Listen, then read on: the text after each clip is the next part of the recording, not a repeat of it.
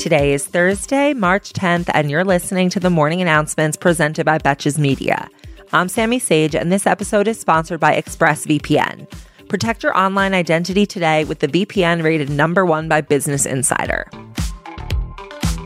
We're starting today, again, with news of Putin's invasion of Ukraine, now on its 15th day. Yesterday, Russia launched airstrikes against a children's hospital and maternity ward in Mariupol, Ukraine, resulting in dozens of children trapped under the wreckage. This is in addition to the continued prevention of evacuations via humanitarian corridors where there are supposed to be ceasefires. And just since this weekend, the refugee count has ballooned from 1.5 million to 2.1 million people. Also in military updates from yesterday, Russian forces disconnected the Chernobyl power plant from Ukraine's electrical grid. You might be like, okay, so what? Doesn't Chernobyl not actually work anyway? Well, technically yes, but it still does have a significant amount of nuclear material stored there, and power is absolutely necessary in the plant in order to cool the nuclear material. Without that, there's a risk of radiation escape from the plant. According to Ukraine, emergency diesel generators have been turned on, but that fuel will only last for about 48 hours, and they demanded a ceasefire with Russia to allow for repairs. So how worried should we be about a potential nuclear story? The International Atomic Energy Agency said that they lost contact with monitoring systems, which transmit data on nuclear material, but that they see no immediate safety concern given the conditions. However, Ukraine's state-run nuclear company says something a little bit different. They say that the spent nuclear fuel could potentially lead to the release of radioactive substances into the environment and be carried by wind to other regions of Ukraine, Belarus, Russia, and Europe. Because Putin simply can't help making his problems everyone else's problems. Meanwhile, in Russia, the Kremlin has suspended the sale of foreign currency. People will now be able to withdraw a maximum of $10,000 in foreign currency from their accounts, and all other funds will now be paid in rubles. Yes, today's leading currency. Today within our Russia news, we also have a quick and interesting headline about China. So as you know, Russia has been kicked off Facebook, Twitter, every social app that matters, effectively making themselves into social pariahs. However, new reporting is showing that ads from Chinese state broadcaster CGTN are running on Facebook, and they are targeting users globally with pro-Russian talking points about the invasion of Ukraine, as well as anti-NATO talking points. They placed at least 21 ads on Facebook this month, most featuring newscasts about the war. And while this definitely sounds like it could have been a crafty secret plan on Russia's part, clearly they weren't accounting for Facebook's uncanny ability to betray their customers at every turn.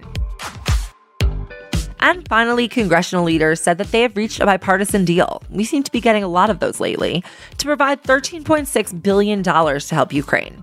So I guess that Zoom with Zelensky really worked its magic.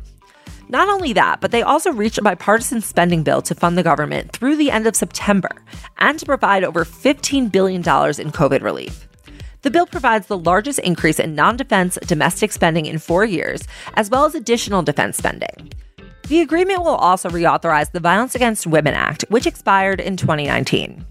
So does that mean our government has effectively supported violence against women since 2019? I'll let you answer that for yourself. President Biden signed an executive order yesterday that will be an early step in regulating how cryptocurrency is traded. The order requires that government agencies develop policies and regulations on digital currencies, including ensuring that American cryptocurrency laws are aligned with those of U.S. allies, and studying illicit finance concerns and their impact on national security. This comes as Russia has increasingly used cryptocurrency to evade the impact of sanctions. The order will also explore the possibility of a new central bank digital currency. So get ready for Lin-Manuel Miranda's upcoming musical about the Doge dollar founding father. The Senate voted 79-19 earlier this week, bipartisan again, wow, to pass a $107 billion plan to overhaul the U.S. Post Office, including modernizing its operations. So like to email? I'm kidding, I know it's way more complicated than that. The bill will require retired Postal Service employees to enroll in Medicare, develop an online dashboard with local and national delivery data, and remove the burdensome requirement for the USPS to fund employee retirement benefits 75 years in advance, which is like asking a toddler to pay into Social Security. I mean, who would have guessed that the requirement to have 75 years of cash on hand would lead to financial strain? Clearly not the US government, which funds itself in 6-month increments, if we're lucky. Earlier this week, the Idaho State House passed a law that makes it illegal to provide gender-affirming care to trans teens and makes doing so a felony with a life sentence. But the cruelty doesn't end there. It also makes leaving the state with a trans teen to provide them with care a felony as well. The only Republican to vote against this bill was the State House's only lawmaker, who is also a physician. Telling, I think. And now the bill will go to Idaho's Senate for a vote as well, where it is expected to pass. So let me guess, now leaving your state for treatment is going to become the new frontier of culture war controversy.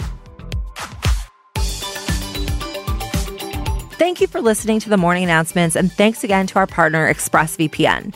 Your internet service provider can see every single website you've ever visited, even if you're using incognito mode. That's why, even when I'm at home, I never go online without using ExpressVPN. The ExpressVPN app keeps all of my information secure by encrypting 100% of my data with the most powerful encryption available. So start protecting your online activity today with the VPN rated #1 by Business Insider. Visit our exclusive link, expressvpn.com/announcements, and you can get an extra 3 months free on a 1-year package. Think about it as an investment in your cybersecurity. That's expressvpn.com/announcements to learn more. Until tomorrow, I'm Sammy Sage, and now you know what the fuck is going on. Betches.